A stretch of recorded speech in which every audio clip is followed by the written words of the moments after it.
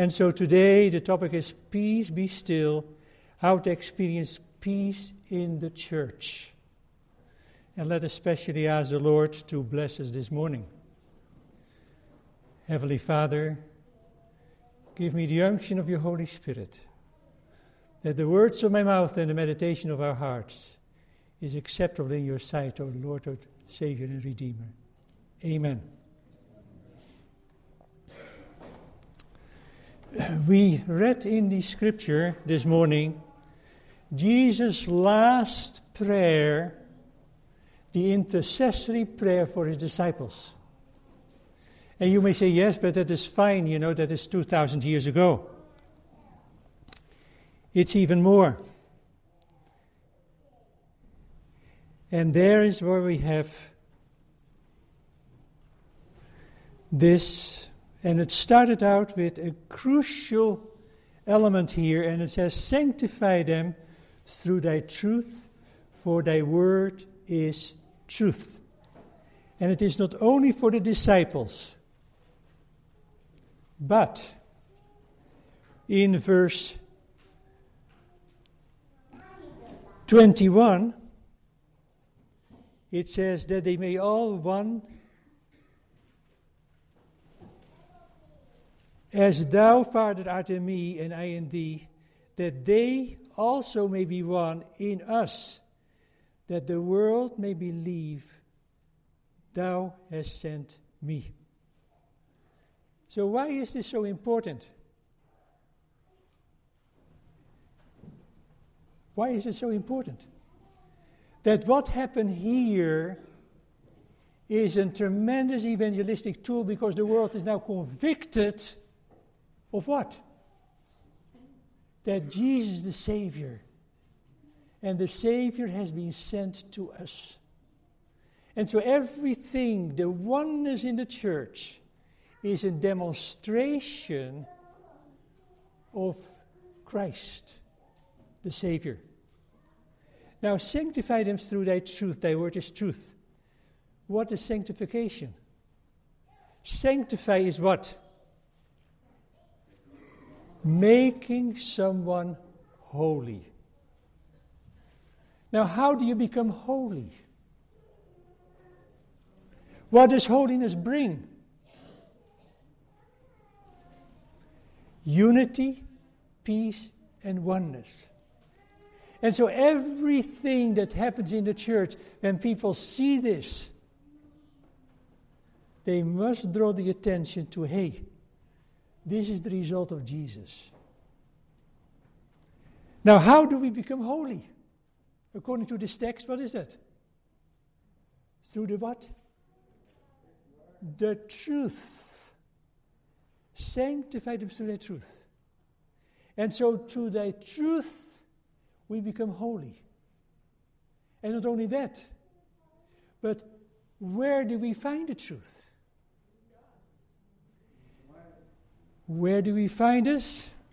In God's Word, the Bible, which then finally brings us peace and unity. That's extremely important, friends. Now, I don't know how many of you are on the world program of Bible reading. I have mentioned it several times before. Do you know where we are now? The whole world is supposed to be on what? In what chapter? 2 Kings chapter 17.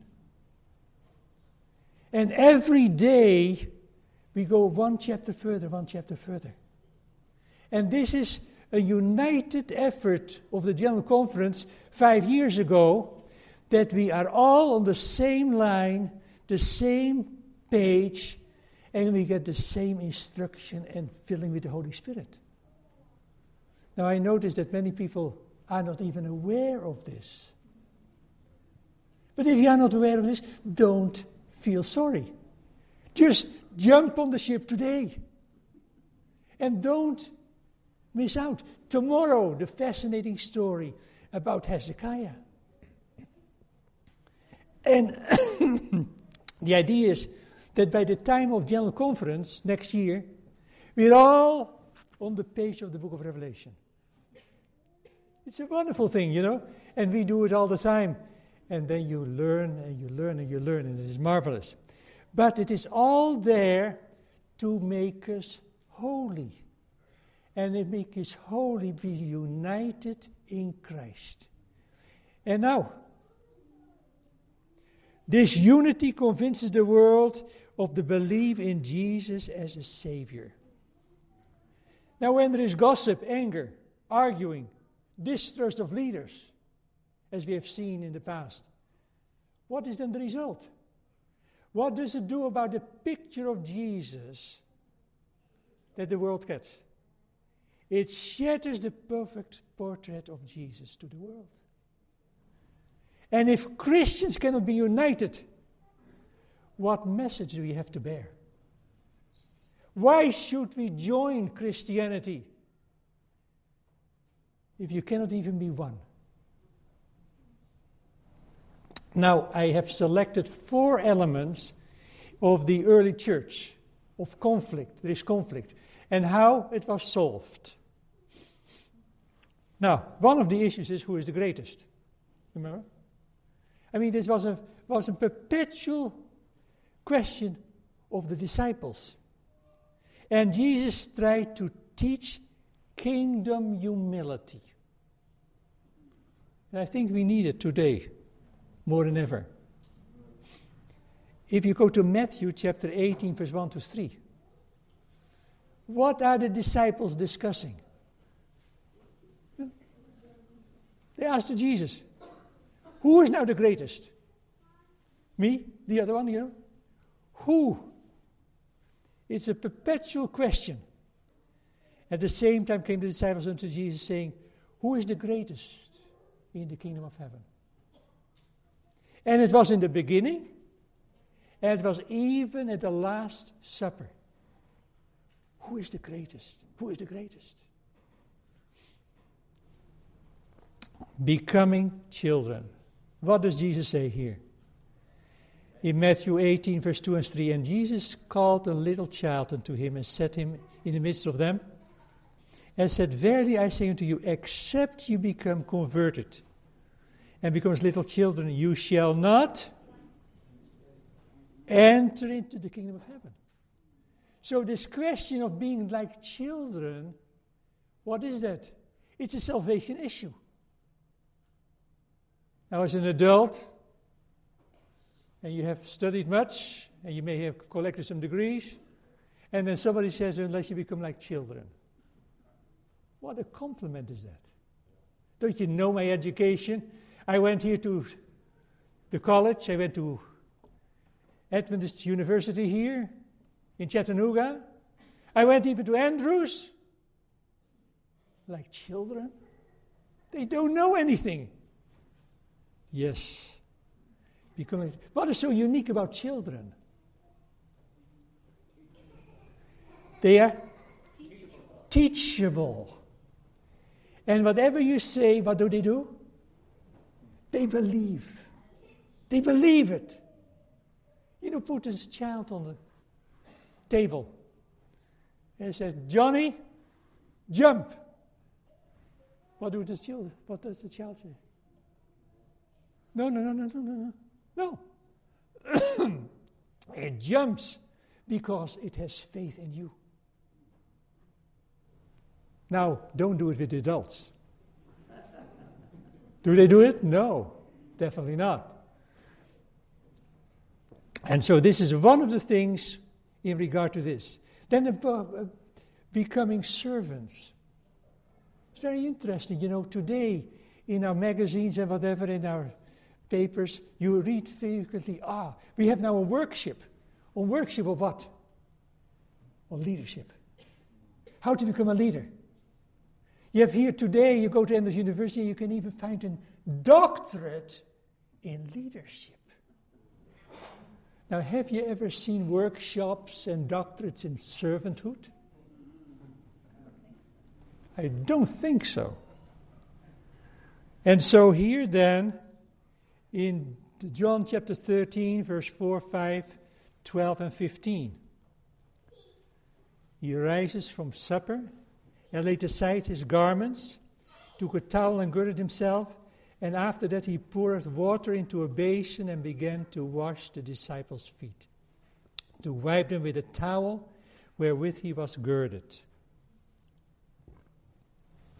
And so after he had washed their feet, and had taken his garments, and was sat down again, he said unto them, Know ye what I have done to you? You call me Master and Lord, and you say, Well, for so I am. If then your Lord and Master have washed your feet, you also ought to wash one another's feet. For I have given you an example that you should do as I have done to you. And this prepares them for the new covenant Lord's Supper. You see, why did we as a church have first the foot washing? Because that's what you find in the Bible.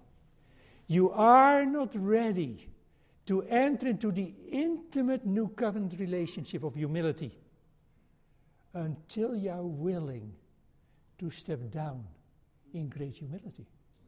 You see?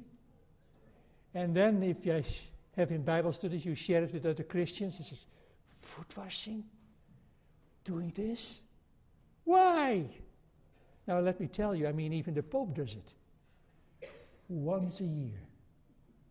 In Rome he goes down and he goes to prison and he washes their feet. That is what they have left over from early Christianity. We do it 3 times a year. Or 4 times a year, every quarter. Marvelous. Becoming servants. And so, when the Lord's Supper started, nobody wanted to wash the feet. In some way there was a misunderstanding and nobody took this responsibility. And Jesus waited and waited until nobody took it upon himself and Jesus took it. Marvelous. No longer the highest place. In fact, here you see Jesus and Martha is staying on the left side and Mary sits on the feet of Jesus. It is the love of self that brings unrest in our lives. When we are born from above, the same mind will be in us as was in Jesus. The mind that led him to humble himself that we might be saved. Then we shall not be seeking the highest place. We shall desire to sit at the feet of Jesus and learn of him. And yet, here, Jesus has been talking and Mary was drinking up what Jesus said. And Martha was concerned because, hey, here are all the guests and when you finish, we need to eat. Yes. Say something about Mary.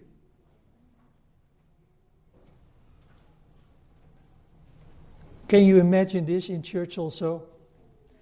After the sermon is over, everything rushes to the school. For what? For this fellowship dinner. And we can praise the Lord for the ladies that have already been working in advance. They skipped the benediction because everybody wanted to have a good meal.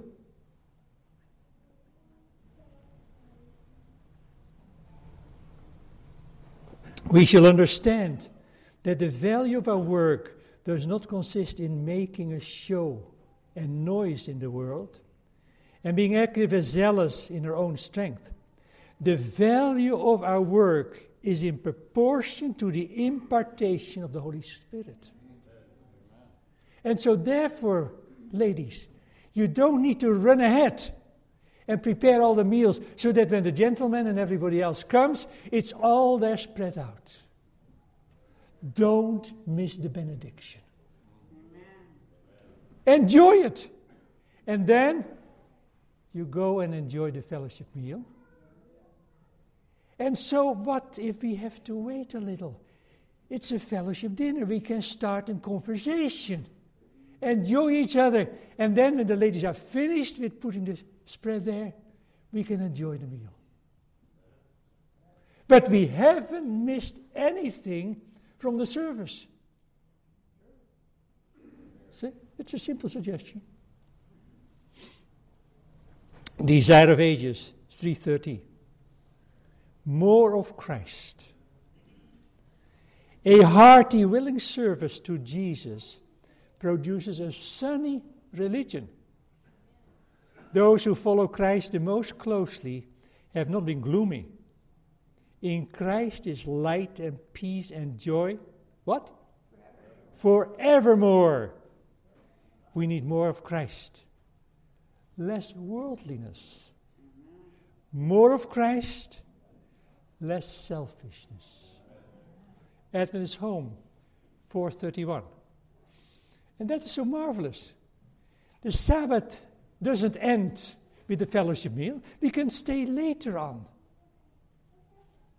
And I know some churches, they have a fellowship meal, and then afterwards they come back to the church and discuss the marvelous message of the pastor. How much time do you think in a fellowship meal is spent of discussing the marvelous message? Nothing. I've been here, sitting here in the fellowship dinner, and excellent ladies, you have a marvelous touch of the fellowship dinner. But not once I heard a discussion about the sermon. Think about it. You know, the Sabbath is the whole day. Not only the afternoon, and fellowship dinner, and then go home to sleep, or whatever you want to do. Now, after we have learned the humility, there is in the early church a whole discussion about leadership. Who is to lead? And you find this in the Corinthian church. There is a conflict going on. 1 Corinthians 1, verse 10 and 11. And what does Paul say there? He is concerned what is taking place in the Corinthian church. He says, "Now I beseech you, brethren, by the name of our Lord Jesus Christ, that you all speak the same thing, and that there be no division among you, but that you are perfectly joined together in the same mind and the same judgment." Isn't it marvelous? If you have that in the church? "For it has been declared unto me of you, my brethren, that there are contentions among you." And in the rest of the chapter of Corinthians, you see the tension that is going on there. Yes, contentions among you, God's leaders. Now, I'm not going to discuss this chapter because there is a lot of controversy and our church has not settled on this, but it's very important. Maybe in Sabbath afternoon we could discuss this. 1 Corinthians 11, confusion about leadership. And in the beginning of this controversial chapter, Paul brings out something very, very important, and then he discusses the rest of the chapter, how it works out. The issue of the headship principle. And many of our churches, there is no headship whatsoever in the church. But I would have you to know that the head of every man is Christ, and the head of the woman is the man, and the head of Christ is God. 1 Corinthians 11. Here is a statement, a principle, the headship principle. And the Christian church has followed this for many, many years. But today, our church, our own church, is absolutely divided. And says, there is no headship, the only head is Christ. And I agree, Christ. But what does this text say? The text says a hierarchy of leadership in the plan of salvation. God the Father is the head of Christ. There's a hierarchy. Here is God, the Father. Then Christ. Then Christ is the head of every man. The man is the head of the woman, leader in the family and in the church. and that the woman is the supportive role of man in these functions. Now, if you read this chapter, then many people say, yeah, but what is going on there in the early church is not anymore applicable because we don't do it, therefore it's gone. No, we may not understand this.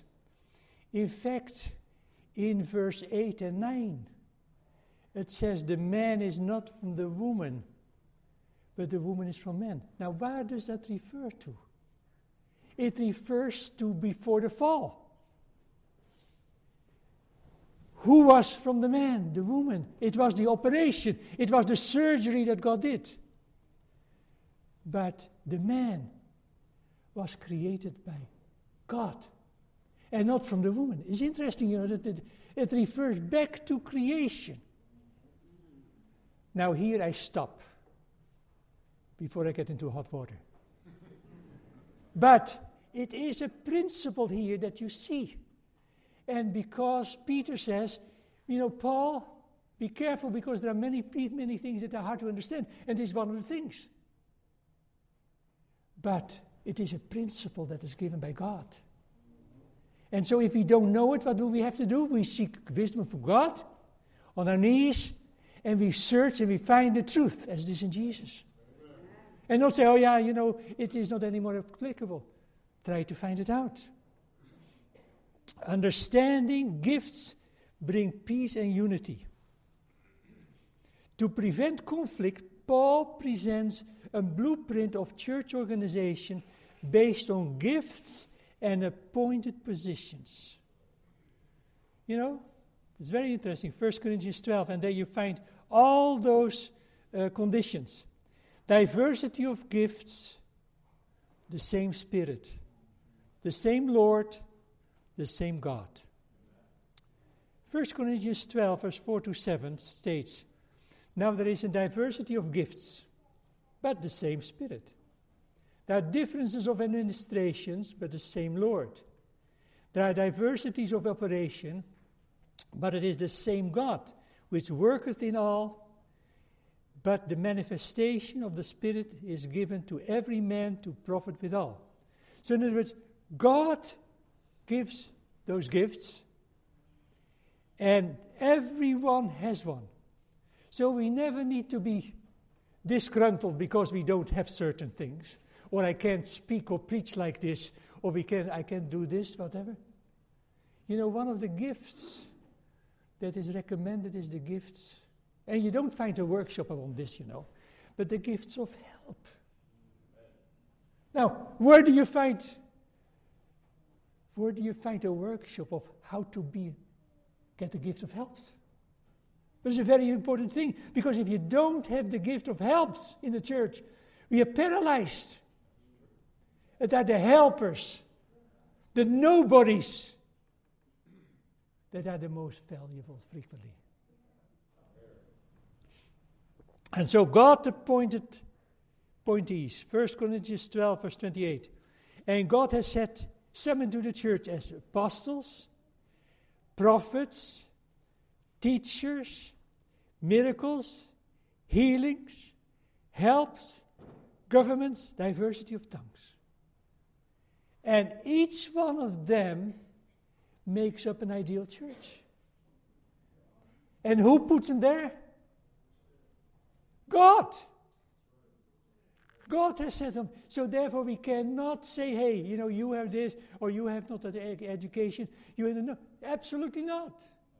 It should be a none thing in our church. And we should appreciate each one. Each one. Aha. Here we have a conflict that is with us, has been, and will remain with us. Ethnic conflicts. That is number 3. The conflict in the Jerusalem church. Acts chapter 6, verse 1.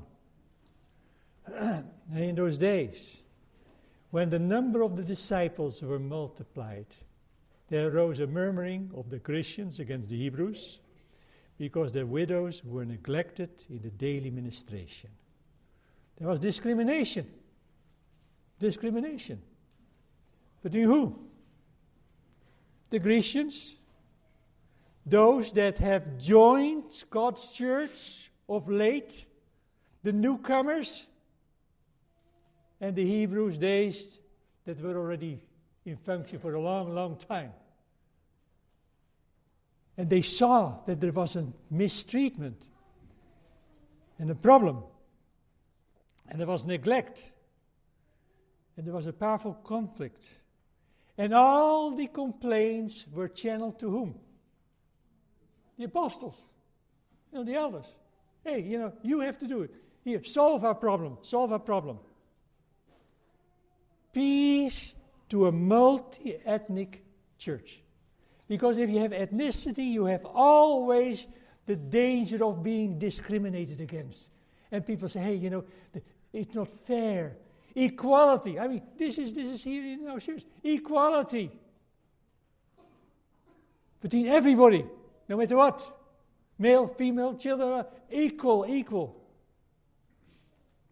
Acts 6, verse 2 through 6. And then the 12 called the multitude of the disciples to them and said, it is not reason that we should leave the word of God and serve the tables.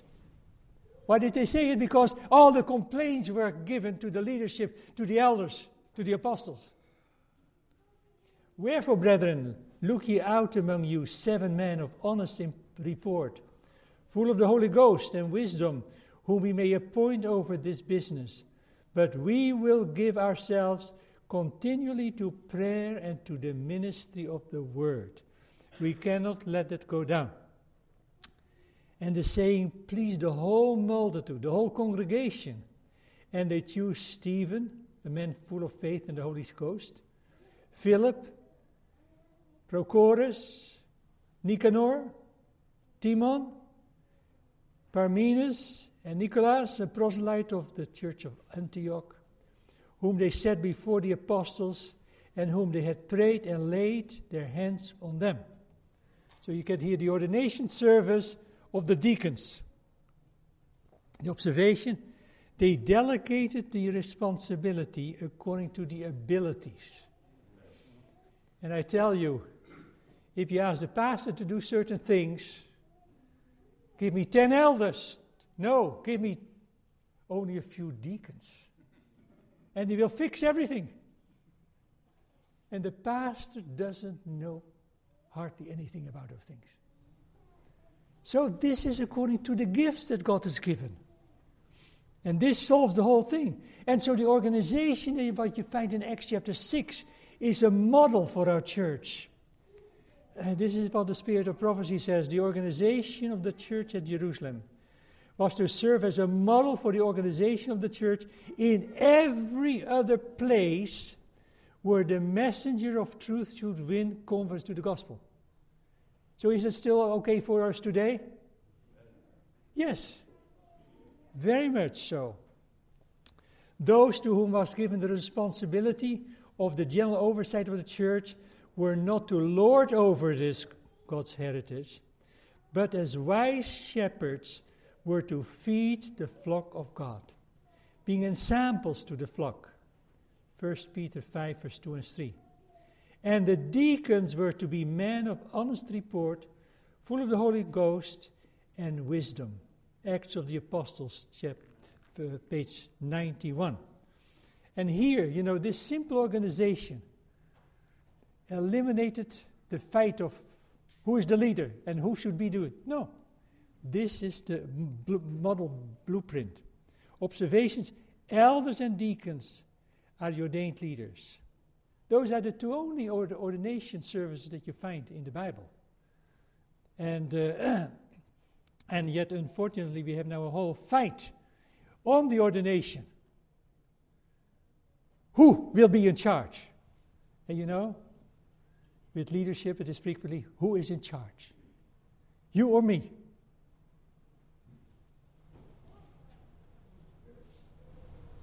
And so it is very important to learn from the Bible. There is no room for prejudice. The angel guided Philip to the one who was seeking for light and who was ready to receive the gospel. And today angels will guide the footsteps of those workers who will allow the Holy Spirit to sanctify their tongues, refine and ennoble their hearts. Isn't it beautiful? The angel sent to Philip could himself have done the work for the Ethiopians, but this was not God's way of working. It is his plan that men are to work for their fellow man. Acts of the Apostles 1:9. The Ethiopian represented a large class who needs to be taught by such missionaries as Philip, men who will hear the voice of God and go where he sends them. There are many, keep in mind, there are many who are reading the scriptures who cannot understand their true import. All over the world, men and women are looking wistfully to heaven. Prayers and tears are inquiries go up from souls longing for light, for grace, for the Holy Spirit. Many are on the verge of the kingdom, waiting only to be gathered in. And should prejudice prevent us from working with people in the slums, the homeless, the migrants, whoever they are? Many are looking wistfully to heaven. And do they find in the Adventist church men and women who said, Lord, send me. And remember, the Lord can bring you and lead you to people that are just ready. But have you prayed to the Lord? Have you asked for people who needed help, who needed instruction in the Word of God? Here it is. Here we have a whole army of workers. And how many of us are involved in the army? And then, of course, the battle about salvation. How are you going to be saved? Faith versus works. The Galatian conflict about how to be saved. Galatians 1, verse 6, 7, and 9. I marvel that you are so soon removed from him that called you into the grace of Christ, to another gospel, which is not another, but there be some that trouble you and would pervert the gospel of Christ. But though we or an angel from heaven preach you any other gospel unto you, that which we have preached unto you, let him be accursed. Paul is very, very strong. If you hear anything else than salvation by faith, you be cursed. How to bring peace to salvation by works? Teach them that they are justified by works? No. By the faith of Christ. Knowing that man is not justified by the works of the law, but by faith of Jesus Christ. Even if we have believed in Jesus Christ, that we might be justified by the faith of Christ, and not by the works of the law, for by the works of the law shall no flesh be justified. Now, last week we had a tremendous sermon here, tremendous appeal. But remember that when you make adjustments to your behavior, it still is not a guarantee for salvation. Because you can only do all those things that the gospel requires through the faith of Jesus. See? And if you don't know how to do it, call upon the Lord. And say, Lord, I'm weak. Every time I fall, I fail. And then Jesus says, here is my faith. Take it. You see the implantation? And you have to believe in Christ to get the faith of Jesus. Very simple. And friends, that is beautiful, beautiful. And the early Christians had difficulty with this, and the Adventist church has also today difficulty with this. But let us depend on Jesus. Because He is it all. And no matter what we do, how we have failed, again, we have to go back to Jesus. Equality of salvation for all, but not everyone has the same roles. Galatians 3:26 and 29. That has been used frequently between the equality of all of us. But here it says, for you all are children of God by faith in Christ Jesus. So you have to have faith in Jesus to be a child of God. For as many of you have been baptized into Christ, have been put on Christ. Remember, you go into the water, the sins are being washed away, and you come out of the water covered with the righteousness of Christ. Beautiful, beautiful. There is neither Jew nor Greek, there is neither bond nor free, there is neither male nor female, for you're all one in Christ Jesus. See, here is the true equality. And what kind of equality is it? And if you be in Christ, you are Abraham's seed, heirs according to the promise. Here is the promise of eternal life. And you receive that. If you're a child of God, if you're baptized into Christ, and there is any difference of nationality disappears. Any difference between male and female disappears. And it has not to do with function, no, with the heritage.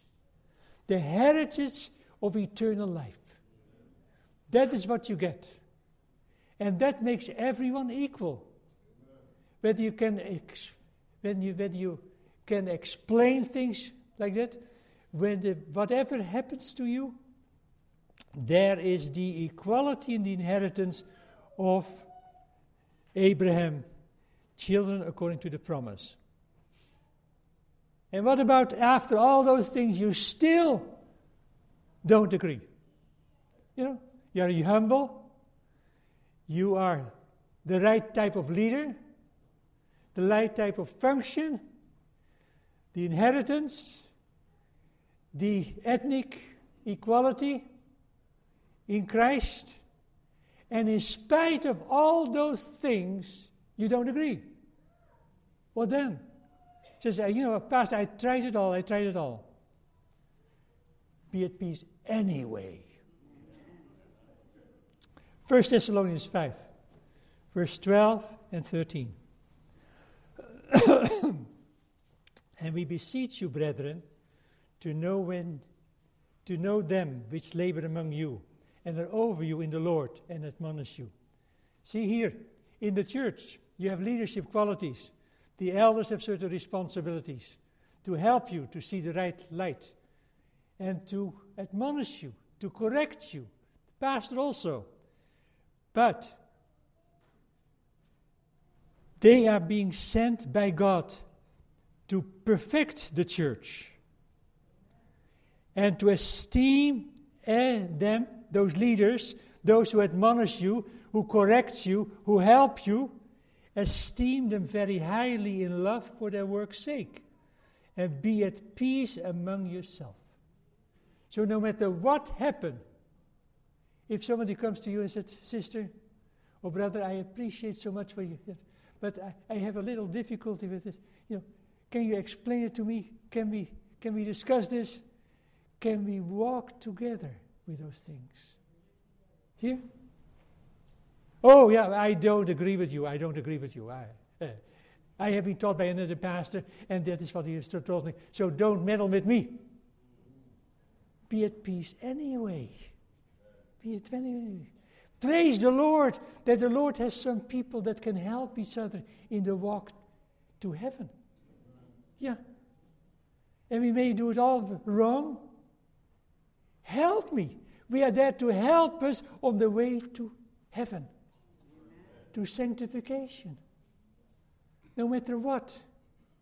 And be humble enough to admit to correction. Again, remember, humility. Humility is the blueprint for salvation. and for the walk to heaven. And so, friends, here we see. And this is what I like to share with you. James White's regret. James White experience. And you know, he was one of the most powerful leaders that our church had in the beginning. A few weeks before his death, both Ellen and James were suffering of diseases. And this is what Ellen White wrote about the experience. While walking to the usual prayer, James White stopped abruptly. His face was very pale, and he said, "A deep solemnity is upon my spirit. I am not discouraged, but I feel that some change is about to take place in the affairs that concern my wife, myself, and you, Ellen. What if you, Ellen, should not live? Oh, this cannot be. God has a work for you to do. But I hope you will give yourself time to rest, that you may recover from this enfeebled condition." That is what James says to his wife. Then he continues. Now a few days, the other one was a few weeks. Now it is a few days before his death, where in humility of soul to each other, we there in humility of soul confessed to each other our errors. Yeah, it talks about also about Ellen White's errors towards James. Now, it can be for a prophet. Listen, that's what James says. And then made earnest supplication for the mercy and blessing of God. How quickly, said James, our self-sufficiency disappears when we obtain a view of Jesus on the cross. This experience shall never be forgotten by me. When misunderstood and misrepresented, I, James, have permitted a combative spirit to be aroused in me, and have sought to vindicate my course. Now I see my mistake in this. I will never again call attention to myself. And then he continues. It has seemed hard to me that my motives should be misjudged, James says, I do the very best I can for the church, and I'm always misjudged. And that my best efforts to help, encourage, strengthen my brethren should be again and again be turned against me. But I should have remembered Jesus and his disappointment. Jesus' soul was grieved. He was not appreciated by those he came to bless. Had I ever left all my perplexities with the Lord, thinking less about what others said about and did against me, I should have had more peace and joy. I will now seek first to guard myself, that I offend not in word or deed, and then to help my brethren to make straight paths for their feet. I will not stop to mourn over any wrong done to me. I have expected more of man than I ought. And then Ellen White says, little I did think, as we traveled on, that this was the last journey we would ever make together. This is from pamphlet 168, In Memorial, a sketch of the last sickness and death of Elder James White. Can we learn something of his experience? That we should not be affected and concerned about the others, about me, but think about Jesus and what people did to Jesus. And at the end, when he hung on the cross, All his people except John had left him. Friends, if James White had thought this more, he says, he who should have more peace and joy. And that's the same for us. Our church experience can be one of the most beautiful ones if we think less about other thoughts, what they think about us. So friends, what an example. Peace be still. How to experience peace in the church. And here the summary of having peace in the church. In conflict situations, is the Bible as the Word of God that restores peace and unity. And so it is today. You agree with that? And so an invitation to bringing peace and unity to your church. Today I commit myself to help the Lord to do everything possible to bring peace to my church. Is this your commitment? Can I see the hands of those who want to make this commitment? Praise the Lord, praise the Lord. Let us pray. Heavenly Father, we thank you so much for this message that you have brought us this morning. How we can have joy and peace through Jesus and the cross. And we are only disciples. We make many mistakes. But if we keep in mind, the true pathway to heaven is through humility. The true leadership is through what you have appointed to us. How we can have avoided all the ethnic conflicts in our church. And at the same time that we are only saved through the faith of Jesus. And so, Father, give us that experience. You have seen the hands of those who wanted to go all the way with you, Father. May this week also the beginning of a new week and a new life in Jesus. And may we be less concerned about others and what they think about us, then we are more concerned about what you think about us. Oh, Father, may we walk with Jesus day by day.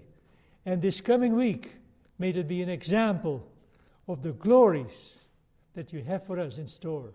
In Jesus' name, amen.